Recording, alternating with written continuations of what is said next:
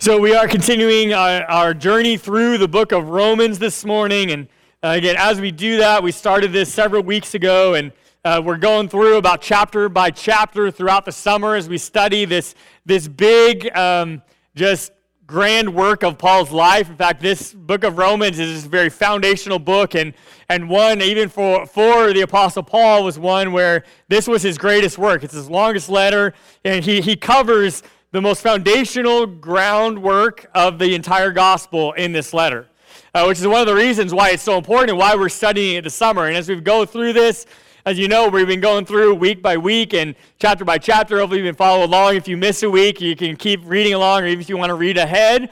But today we're actually going to cover the next two chapters in Romans, because Romans 6 and 7 are kind of together in a cohesive piece, and they kind of cover the same content. So we're going to go through two chapters today, and like I said, Mike will be preaching on Romans chapter 8 next week. So if you are reading ahead, I know I threw you a curveball today, but you can be ready to read ahead to Romans 8 for next week. And I will say, I told Mike when he was that we were gone, I'm like, man, I'm jealous that he gets to preach Romans 8. Like, that's like the best chapter in like all of Scripture. I was like, and he gets to preach it instead of me, but that's okay. But he'll do a great job. But as we're continuing to work through this today, as we open up in Romans chapter 6 and 7, I encourage you to open, again, if you have your own Bible with you, to open with me to Romans chapter 6. And again, as we do that, again, if you don't have your own Bible, don't have it with you today, there are Bibles provided for you in the seats that you're welcome to use. And you'll notice on the outline of the page numbers of where you can find this passage in those Bibles. So open it up and, just open it up to Romans 6. We're going to kind of go back and forth. Just leave it open today. We're going to go back to it several times. But as we do that, though, as we open up into these topics that he presents in these two chapters, and we realize that in this life, there are some things that are very complex, and there are other things that are very simple. And, some questions that we have in life, we all have questions in life, and some questions have long answers, and some questions have very short and abrupt, simple answers. With just a few emphatic words, you can answer a question sometimes.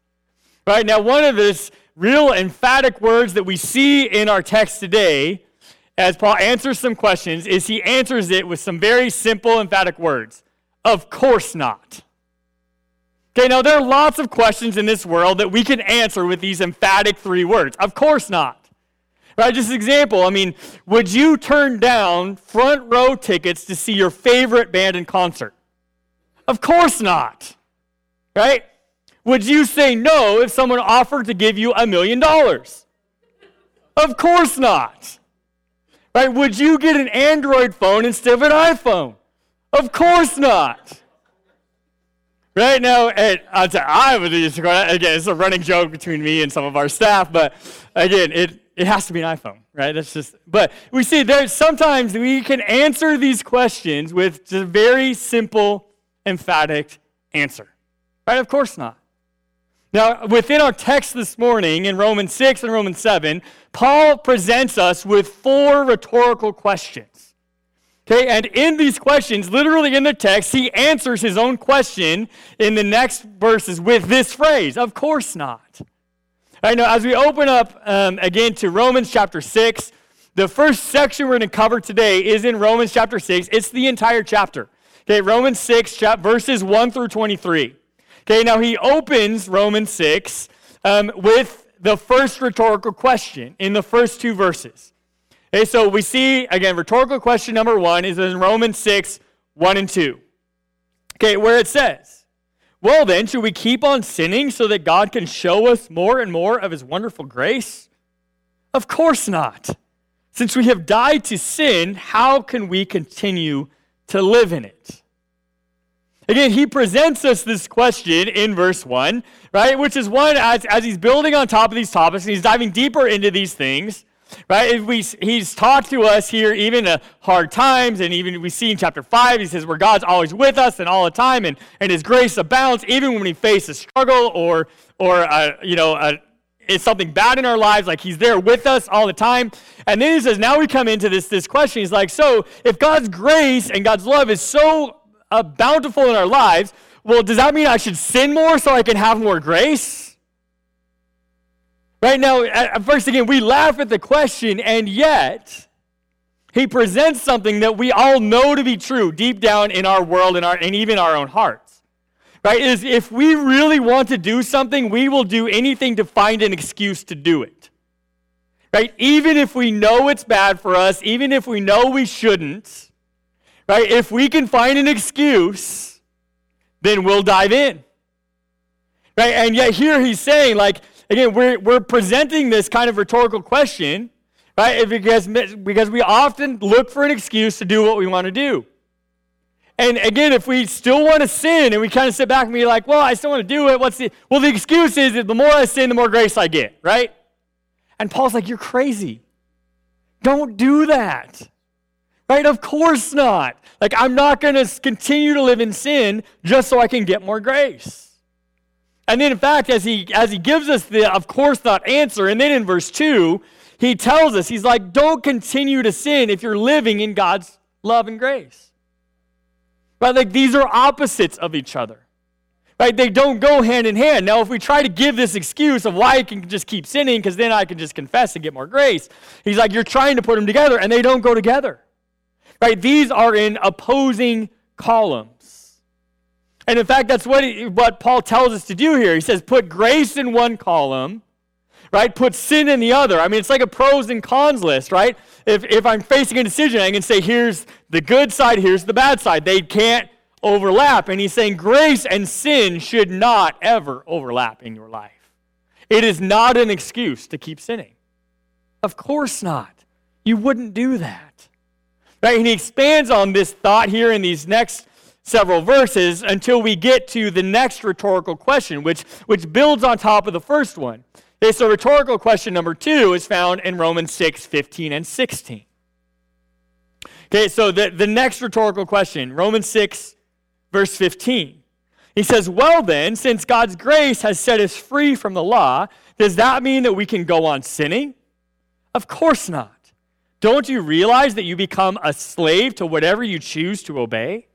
You can be a slave to sin, which leads to death, or you can choose to obey God, which leads to righteous living. And so we see as he continues to make the case of like, why would you ever try to mingle, right, sin with God's grace? Like, they just don't go together. This is not a way to make choices. And then we see again in verse 15, he just kind of goes the next level deeper in his reasoning, right? He's like, it doesn't mean that you can go on sinning just because you can be forgiven. Right? Because he says, because both of these columns, the sin column, the grace column, they take you to different places. Right? It's not that we shouldn't intermingle them. It's the fact that they literally will take you to different places in your life. And so there's no way that they can coexist. Right? Because he explains to us, right, again, that everybody is a slave to something. Right? And if you continue and willfully continue in a life of sin, right, that sin is taking you down a road that leads you to a certain place. Right? And again, sin, if you're a slave to sin, that means that you are living for yourself. At the core of our sinful nature, the core of every sin is selfishness. Right? And if I continue to live in that column and I go down that path, that sin is glorifying myself. Right? Because sin is pleasureful. Right? Sin is fun in the moment. Right? It's focused on me, what I want to do in that moment, right? And he's like, now the other column, the column of grace, and living a life of grace and living in grace, right, will lead you down a different road. Because if you become a slave to God instead of a slave to sin, right, then it leads you down a path of righteousness. And the more righteous life you live, the more God gets the glory. Not yourself. Again, it takes you literally in the opposite direction. He's saying these two columns do not intermingle, right? Sin is going to take you down the path towards more selfishness, right? And righteous living will take you down the path towards godliness. Right? And they're going to take you in different directions. Again, as we realize this, right, is the good news is as a follower of Jesus, we actually get to choose where our lives are going. Right? Because without Christ, right? As we're moving down the road of sin, we stay in sin, we don't even know that we're in sin, and again, it's taking us, it's stealing, killing, and destroying, it's taking us on a road towards death, and we don't even know it. Right? But as soon as we receive Christ as our Savior, we hear that, God opens our eyes to the truth of what's really happening. Right? And where that sin is actually taking us. And now we get to choose. Do I want to stay as a slave to sin, or do I want to become a slave to God? And I get to make that choice. Right? Because God opens our eyes to that. Now, after these two rhetorical questions, again, he continues to dive into this concept deeper in the following verses. And then we get to the final verse of Romans 6. This is one of the most famous memory verses. It's quoted all the time, and for good reason. But it is Romans 6:23. Okay, as he summarizes this entire point of the entire chapter, right, as he's dove into these two rhetorical questions, he says, "For the wages of sin is death. But the free gift of God is eternal life through Christ Jesus our Lord." Okay, he's saying there are two different ways you can do life. You can stay life in sin, and that sin is taking you towards death. Right? Or you can receive the free gift of God. And ask him in your life, be saved, become a follower of Jesus, be forgiven, right, through Christ Jesus, and that path leads to eternal life. Right? And we have the power to choose that because of the gospel. Right? Because Christ came to this earth and lived a sinless life and died on the cross and rose again on the third day. Everything that we remember by taking communion today. Right? We can make that choice. And then he moves into this next section of these two chapters in Romans 7, verses 1 through 6. Okay, now this section of Scripture, okay, is a transitional thought. He set this up with these first two questions and the of course not answers. Right? Summarizes it with Romans 6:23.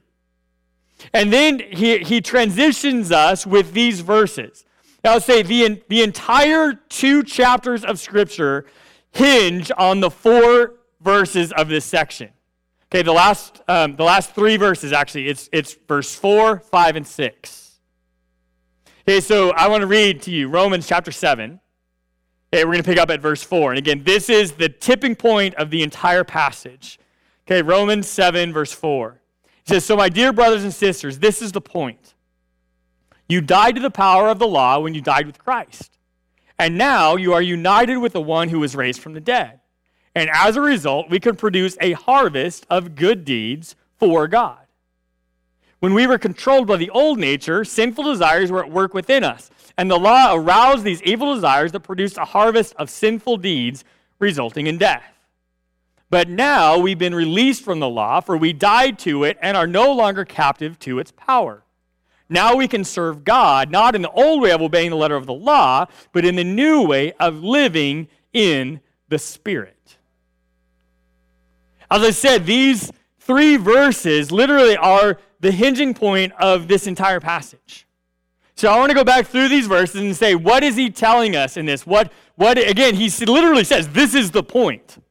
Right? So that's when we need to, okay, what's the point? We need to make sure we understand the point. Okay, first off is in verse 4. Okay, where he says, "Dear brothers and sisters, this is the point. Okay, you died to the power of the law when you died with Christ. Now you are united with the one who was raised from the dead. As a result, we can produce a harvest of good deeds for God." Okay, again, he's describing this process that happens in our hearts when we receive Christ our Savior. Right? He's saying we die with Christ, right? But he didn't stay dead. He rose again. And we as well are brought to new life when we receive him as our Savior. When we join the journey of faith, right, we end up going in a different direction, right? We now finally realize that sin is taking us towards death, and I don't want to go there. And when I receive Christ as my Savior, I join the journey of faith. Now I get to turn around and go in a new direction to a new destination.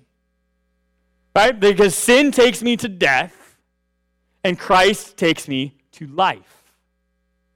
Right? As we realize that, again, what's the point we get out of verse 4? The point is this, that because we have joined the journey of faith, you now get to choose what destination you are journeying toward. Right? Because sin takes us further and further away from God and closer to death. Right? And yet God's Spirit and his transformation, when we receive him, we get to turn around and go in a different direction. And now we are going towards a new destination. And that new destination is not just heaven, but that new destination is Christ himself. Right? Is holiness. Is righteousness. Right? Of, again, that sinful life. We were raised with him. Right? Into this new life. Again, it doesn't mean that you won't still have sin in your life after you receive him as your Savior. Okay, the struggle does not go away instantly. Okay, and if anybody tells you that all you have to do is pray, receive Christ as your Savior, become a Christian, and all your problems go away, don't believe them. That's not the truth. Right? They don't go away instantly. But what it does mean is that now your eyes are open to the real picture of how this world works and to the real results of our choices.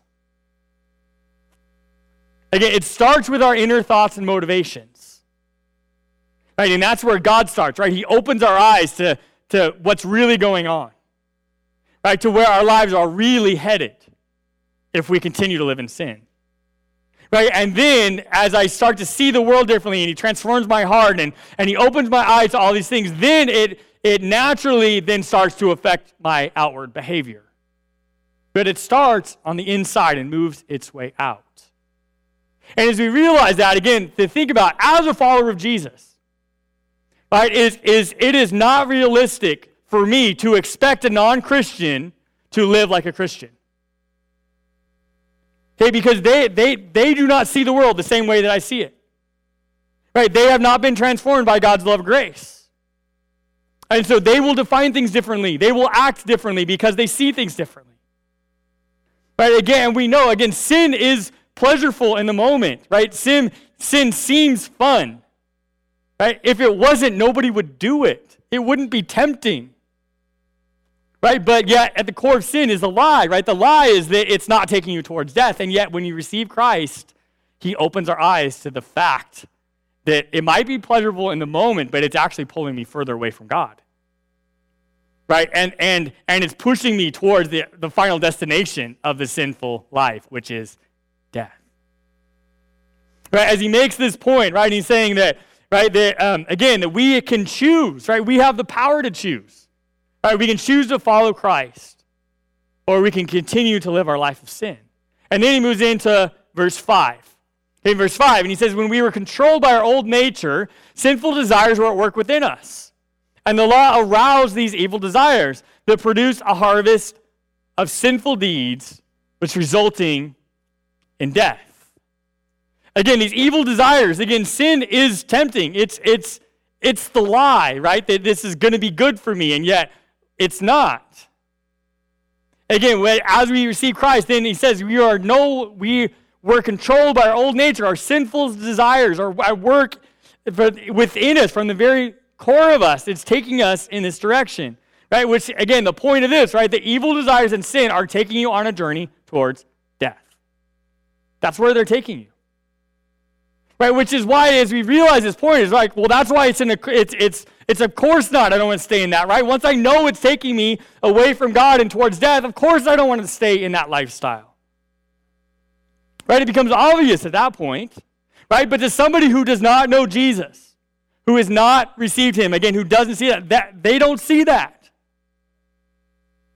Right, and yet that's part of the process that God takes us through and helps us to take somebody else through, is realizing the truth, right, of where sin's taking them. Again, it says that the destination is death. Now, again, the Bible talks about two different kinds of deaths, right? There's a physical death, the death when our bodies stop working and they wear out and they become diseased or broken down and they just stop working. That's a physical death. Now, even as a believer in Jesus, right, you will still experience a physical death. That's not what this is talking about. Okay, what this is talking about is a spiritual death. Now, spiritual death is being completely separated from God because God is the author and the giver of life. Right, so anywhere his presence is, there is life. Without his presence, what is left is death. Right? And so the eternal death, right, this spiritual death, eternal death, is complete separation from God. Now, even in our world today, even if somebody does not believe in God and they even deny his existence, right, does not change the fact that God's presence is still around us. Right? His presence is in creation, it's in the heart of every believer, it's in all these different things, right? God's presence is still here in this world. Even though it is fallen and sinful, God's presence is still here, which is why there's life. Right? But again, eternally, completely separated from God is death. Right? Now again, the opposite is also true, right? The more of his presence, the more life we get. Which is how do we have eternal life with him in heaven? Because his presence is there unhindered. Right? And we realize, again, his point, the evil desires and sin are taking you on a journey towards death.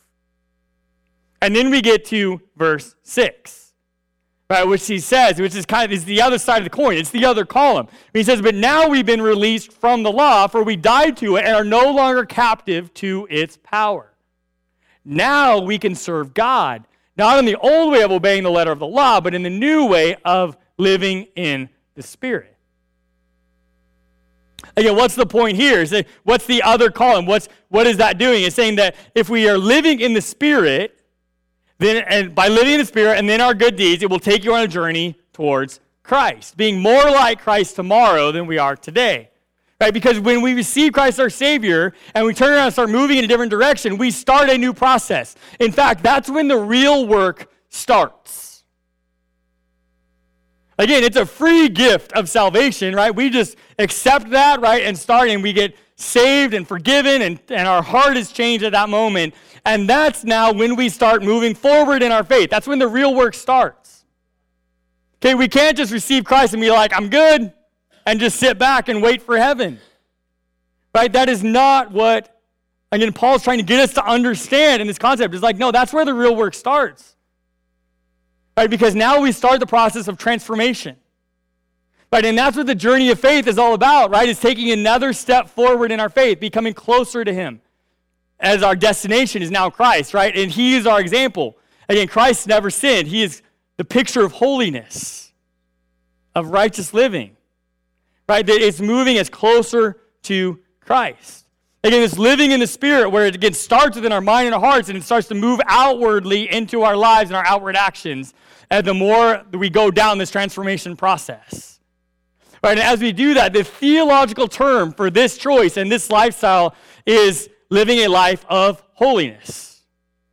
Okay, that's the theological term of what he's describing here. That we are going to live a life of holiness as I follow Christ. Again, Jesus never sinned.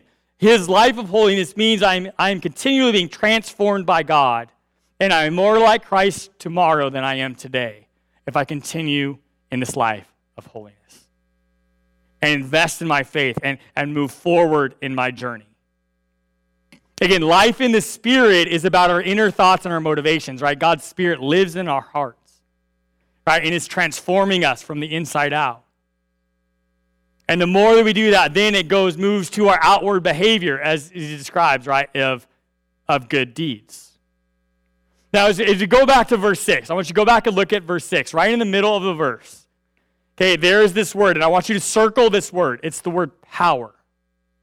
Circle the word power. He says, for we died to it and are no longer captive to its power. Okay, what is it describing? He's saying it's the power of sin. Okay, sin is powerful. As I said,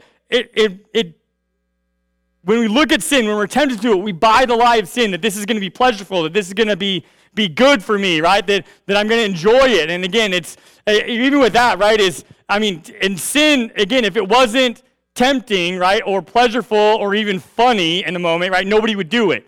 I don't know. There's been times I've left from the movie theater and kind of walked out and was like, man, I wish sin was not funny. Because that was a funny movie, and yet it was so full of like sinfulness and like dirty, whatever, right?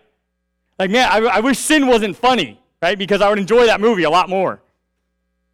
Right? But yeah, again, it does entice us, right? It is tempting. And yet it has power in our life. And yet what he's trying to get us to understand here in this concept is that we've been released from that power of sin when we receive Christ. And that power of sin has now been replaced by the power of the Holy Spirit. And the power of the Holy Spirit is way more powerful than the power of sin. I'm going to say that again because that's very important to understand. Right? The power of the Holy Spirit drastically outweighs the power of sin. Right? And the more we pursue the Holy Spirit and the more we release God's power in our life, the more we realize how powerless sin actually is. Because, again, our eyes are open to the truth and where it's really taking us. The Holy Spirit has more power. But we got to remember that sin is powerful if we give it that power. But we have been released from that power through the blood of Jesus Christ. And then we end up into, as he makes these points and, again, hinges the entire 2 chapters on these verses. Then we get into Romans chapter 7.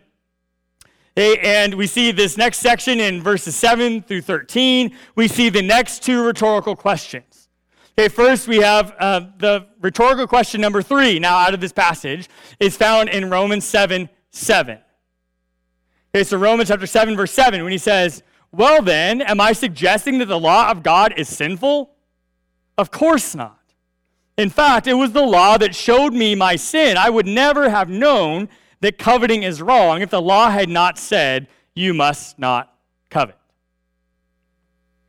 Again, his rhetorical question here, right, is saying, right, do I find fault in the law, like, because it shows me my sin? Well, no, of course not. Like, sin was bad before the law. I just didn't know it. They're saying, well, what the law does is open my eyes to the fact that sin is bad. Right? And so without the law, I wouldn't even know it was bad. And again, he's making the point, he's like, ignorance is bliss. Right? If I just live in life and I don't know that it's bad, I just continue down that road. Right? Again, how many times do we do that, right? We go down and then suddenly God opens our eyes and we realize we're like, wow, that's why my life is being messed up, because I'm choosing this. Right? And I don't have to choose it anymore. Again, he's saying to covet, right? And he uses this example of making this point with this example of covetousness. Now, covet is this kind of old-fashioned word, okay, that means jealousy. Okay, now, yes, it's an old-fashioned word, but yet the covetousness in our world and our culture today is at epidemic levels. Right? Again, the further our world gets from God, the more that we see sin and the power of sin and the power it has over people's lives. Okay, now, when you look at this idea of jealousy, okay, again, one of the things I think of why it's at such drastic levels in our world is because of social media. Okay, because we look at social media and we see what everybody else posts, right? And we are naturally then compare it back to us and say, well, you know, man, I think I'm having fun, but like not as much fun as it looks like they're having. Right? And we start to suddenly, as we live our lives on social media, and yet we forget the fact that they only post like the best things of their life. They don't post everything about their life. Right? But yet we compare their highlight reel to our behind-the-scene footage, and we always lose in that, and therefore we become jealous of everybody else's life instead of my own. And in fact, as we see this, the path that this takes us on, right? I mean, it leads us to all kinds of variations of jealousy. In fact, as we see, like the levels of anxiety in our world today are higher than they've ever been. Right? And in fact, and social media feeds this. Right? Because there's literally now a clinical term, right, that people are dealing with because of social media and because of the things and anxiety they deal with. It's called FOMO, fear of missing out. Okay, and again, we brought this into our lives, right? The more that we watch everybody else's life play out on our social media feeds, the more we realize maybe that our life isn't that great. Okay, and yet then our anxiety goes up because we constantly have all of these kind of things running through our head. Right? Like, why wasn't I invited to that dinner? Am I having enough fun? Because it looks like they have more fun than I do. Right? If I take this job, what if something better comes up because that person has a better job? Like, is everyone hanging out without me? Okay, we have, again, now literally this clinical diagnosis of FOMO that is fueled by social media. Right? But it's not, again, you can have it even if you're not on social media. Right? But the real point, and why I bring it up, and what he's telling us in this rhetorical question, right, is by going forward in your faith journey, we start to realize that all of this is not good for us. Right? And also God opens our eyes to and you're inviting it in to your life. Right? Maybe we should make some changes or see the world differently, right? To run from the power of this sin. And then we end up at the next rhetorical question number 4, which is found in Romans 7:13, where he says this. He says, "But how can that be? Did the law which is good cause my death? Of course not. Sin used what was good to bring about my condemnation to death." So we can see how terrible sin really is. It uses God's good commands for its own evil purposes. Okay, we see again, he's saying, so should I have a beef with the law? Should I say, realize that, just when God opens my eyes to the fact that sin is doing this in my life, should I be upset at that? And he's like, no, of course not. Right? God is still good. God wants to take you down a different path. Right? Don't buy that lie that God is just waiting for you to mess up. Right? That God wants you to see. No, he wants you to see your sin so that you can move forward out of it and get free of the power of that sin and all of the consequences that still come from it. Again, that's what the transformation journey of our faith is all about. It's about us getting rid of that and moving closer to God and his holiness. Right? And then we see, as he makes this point, then he moves into this last section in Romans chapter 7, verses 14 through 25. Now, this is a passage where Paul gets very practical and real. But yet, this is also a passage that can be incredibly confusing if you don't have all of this lead-in, right, of all that we've already looked at. So we're going to read Romans chapter 7, picking up at verse 14. He says, "So the trouble is not with the law, for it is spiritual and good. The trouble is within me, for I am all too human, a slave to sin. I don't really understand myself, for what I want to do is right, but I don't do it. Instead, I do what I hate. But if I know that what I'm doing is wrong, this shows that I agree that the law is good. So I am not the one doing wrong. It's a sin living in me that does it. And I know that nothing good lives in me, that is, in my sinful nature. I want to do what is right, but I can't. I want to do what is good, but I don't. I don't want to do what is wrong, but I do it anyway. But if I do what I don't want to do, I'm not really the one doing wrong. It's sin living in me that does it. I've discovered this principle of life, that when I want to do what is right, I inevitably do what is wrong. I love God's law with all of my heart, but there is another power within me that is at war with my mind. This power makes me a slave to sin that is still within me. Oh, what a miserable person I am. Who will free me from this life that is dominated by sin and death? Thank God the answer is in Jesus Christ our Lord. So you see how it is. In my mind, I really want to obey God's law, but because of my sinful nature, I'm a slave to sin." All right, now again, without the lead-in, right, you read this passage, you read it by yourself, you're like, Paul's going crazy. Right? He's talking in circles. He's like contradicting himself. Like, I don't even understand what he's trying to say. But again, when we understand this lead-in, he's like, and the column of sin and the column of grace and the transformation that God does, and we open on all these things, we start to realize that all Paul is telling us is that we all understand that the struggle is real.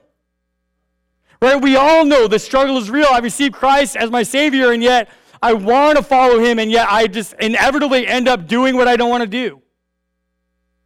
Right? And I drift back into that sin. We all know that the struggle is real. Paul knew it. Right? Even Claire knows that the struggle is real. Oh, wait, that's the snuggle is real. That was different. Sorry. Sorry, I just had to sneak in a picture of my daughter. But the struggle is real. Right? The struggle against sin and death is real. Okay, and then we see in this kind of circle reasoning, that Paul takes us through these verses, okay, he gives us some keys to finding victory over sin. So we don't end up going down that same road over and over and over again. Right? End up, just like Paul says, he's like, I want to do good, but I inevitably end up doing bad. So how do we break that power? Okay, number one is we need to know what we're really fighting. Okay, we need to know what we're really fighting. As he tells us over this, he's like, what you're really fighting is your sinful nature.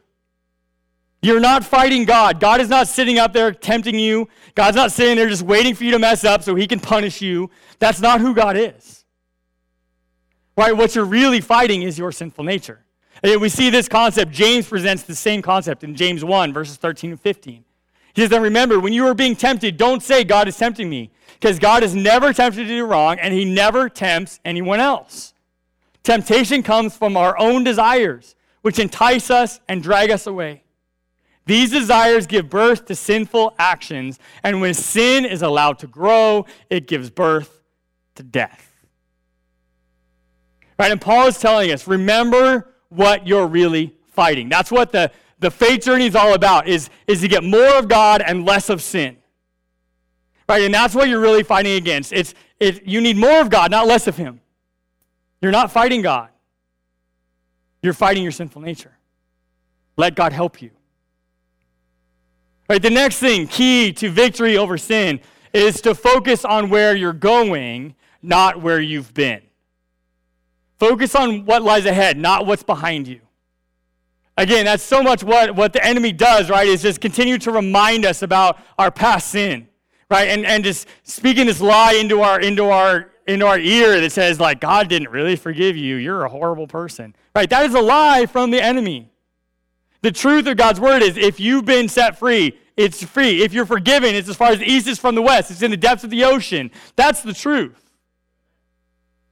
Right? Don't focus on where you're going, not where you've been. If your focus is forward on Jesus Christ, right? It's exactly what Paul tells us in Philippians chapter 3. Verses 13 through 14. He says, no, dear brothers and sisters, I've not achieved it, but I focus on this one thing. Forgetting the past and looking forward to what lies ahead. I press on to reach the end of the race and receive the heavenly prize for which God, through Christ Jesus, is calling us. Focus on where you're going. Right? The destination of my journey is Jesus Christ. Focus on where I'm going. Again, and once I conquer one sin in my life, then God opens my eyes to the next one. Right, again, and then I realize how blatantly sinful my actions or my attitudes are, and then God in his power to take that out of my life, and I take another step towards Christ. Okay, and I look forward to where I'm headed, right, into his unhindered presence, into the heavenly prize. Right, which also means if you are still here, then your journey's not over. Because your journey is not over till you're with Christ in his unhindered presence, as he says, and I receive my heavenly prize. Right, so focus on where I'm going, not on where I've been. And then the last key that he gives us, that he speaks of in all of these kind of confusing language, is to remember who your master is. Remember who's your master.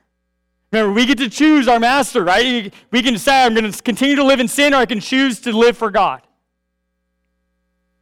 Okay, because again, if I am with Jesus, I'm walking with him, if I receive him as my Savior, I'm continuing to journey forward in my faith, that I am no longer a slave to sin. Sin is no longer my master. Christ is my master. Right? I'm living for God, not for sin. In fact, Jesus tells us this exact concept in John chapter 8. When Jesus replied, I tell you the truth, everyone who sins is a slave to sin. A slave is not a permanent member of the family, but a son is a part of the family forever. So if the Son sets you free, you are truly free. Right? If God has set you free, then you are no longer a slave to sin. You have a new master. By the way, that master is holy. He is loving, right? And he wants the best for you. And he is worth serving. Again, after we join the journey of faith, God becomes our master, and sin has lost its power over us. Claim that victory, especially if you're tempted, when you're tempted. I want to end this morning with a story that originated from Billy Graham in 1978. And there are many variations of it all over the place now, but I think it summarizes Paul's point really well for us today in these 2 chapters. And this story goes like this. One evening, an elderly grandfather told his grandson about a battle that goes on inside of every person. My dear one, the battle between 2 wolves is inside us all. One is evil. It's anger, envy, jealousy, sorrow, regret, greed, arrogance, self-pity, guilt, resentment, inferiority, lies, false pride, superiority, and ego. The other wolf is good. It is joy, peace, love, hope, serenity, humility, kindness, benevolence, empathy, generosity, truth, compassion, and faith. And the grandson thought about it for a moment, and then he asked his grandfather, which wolf wins? And the old man replied, the one that you feed. The one that you feed is the one that will win. And Paul is telling us in these 2 chapters, and these rhetorical questions, all this is saying, know which one you're feeding. Are you feeding the evil one, or are you feeding the holy one? Because whichever one you feed is the one that's going to win in your life. Which brings me then to my final thought this morning, and that's this, that the struggle against sin is a part of every person's faith journey. But victory and freedom come through God's power of transformation. Are you living a life of holiness? I hope you are. I hope that you're making progress in your faith every day. And maybe you've never received Christ your Savior, and if you haven't, then that's how you start. Right? Is asking Jesus into your life and confessing your sins and praying to Him and saying, Lord, come into my life and forgive me. Right? And once you do that, then you continue to move forward every day as you move forward in your life and your faith, and you become more like Christ tomorrow than you are today. Right? And today, before you leave, I hope that, again, you'll either receive Christ as your Savior, or you'll commit to taking the next step in your faith. Right? Saying, I choose grace over sin. Lord God, we believe in you. God, we believe in the power of the Holy Spirit, and it is more powerful than the power of sin. And God, I pray that as we go this week, Lord, that we would live a life of holiness. God, that we would take our faith seriously. God, that we would take a step closer to you every day. And that, God, by us living out our faith in that way, God, that other people would see the truth of who you are by our lives. And God, that by us living out our faith, God, that we would shine your light and your love into this dark world. God, we claim your power in our life today. And we declare that we believe, God, and that we are serving you and only you, that we are no longer a slave to sin. Lord, guide us as we go this week, as we live out this truth, not just this week, but in every day until we receive our heavenly prize. We love you. We thank you. Guide us in our journey this week. In Jesus' name, amen.